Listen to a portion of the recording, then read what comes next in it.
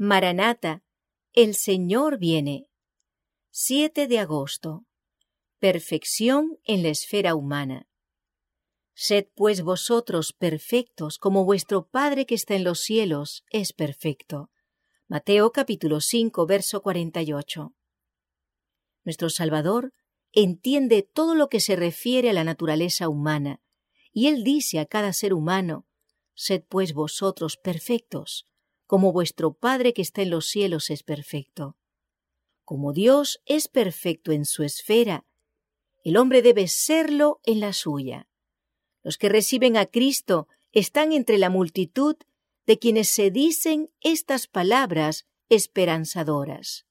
Mas a todos los que le recibieron, a los que creen en su nombre, les dio potestad de ser hechos hijos de Dios. Estas palabras nos declaran que no debemos estar satisfechos con nada menos que con el carácter mejor y más elevado, formado a la similitud divina.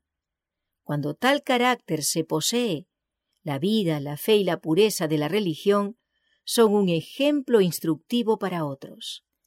Pero se chasquearán los que esperan contemplar un cambio mágico en su carácter, sin que haya un esfuerzo decidido de su parte para vencer el pecado. Mientras contemplemos a Jesús, no tendremos razón para temer ni para dudar de que Cristo es capaz de salvar hasta lo sumo a todos los que acuden a Él. Pero podemos temer constantemente para que nuestra vieja naturaleza no gane otra vez la supremacía, no sea que el enemigo invente alguna trampa por la cual seamos otra vez sus cautivos. Hemos de ocuparnos en nuestra salvación con temor y temblor, pues Dios es el que obra en nosotros así el querer como el hacer su buena voluntad.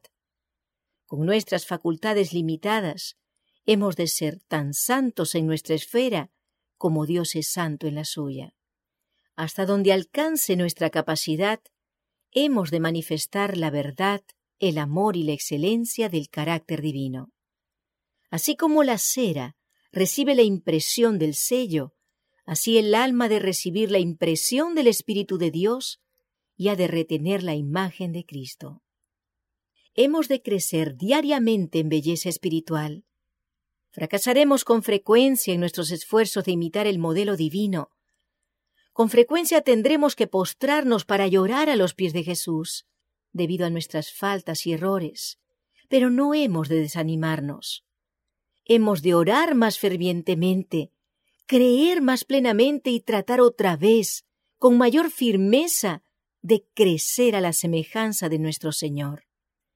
Al desconfiar de nuestro propio poder, confiaremos en el poder de nuestro Redentor y daremos alabanza al Señor, quien es la salud de nuestro rostro y nuestro Dios.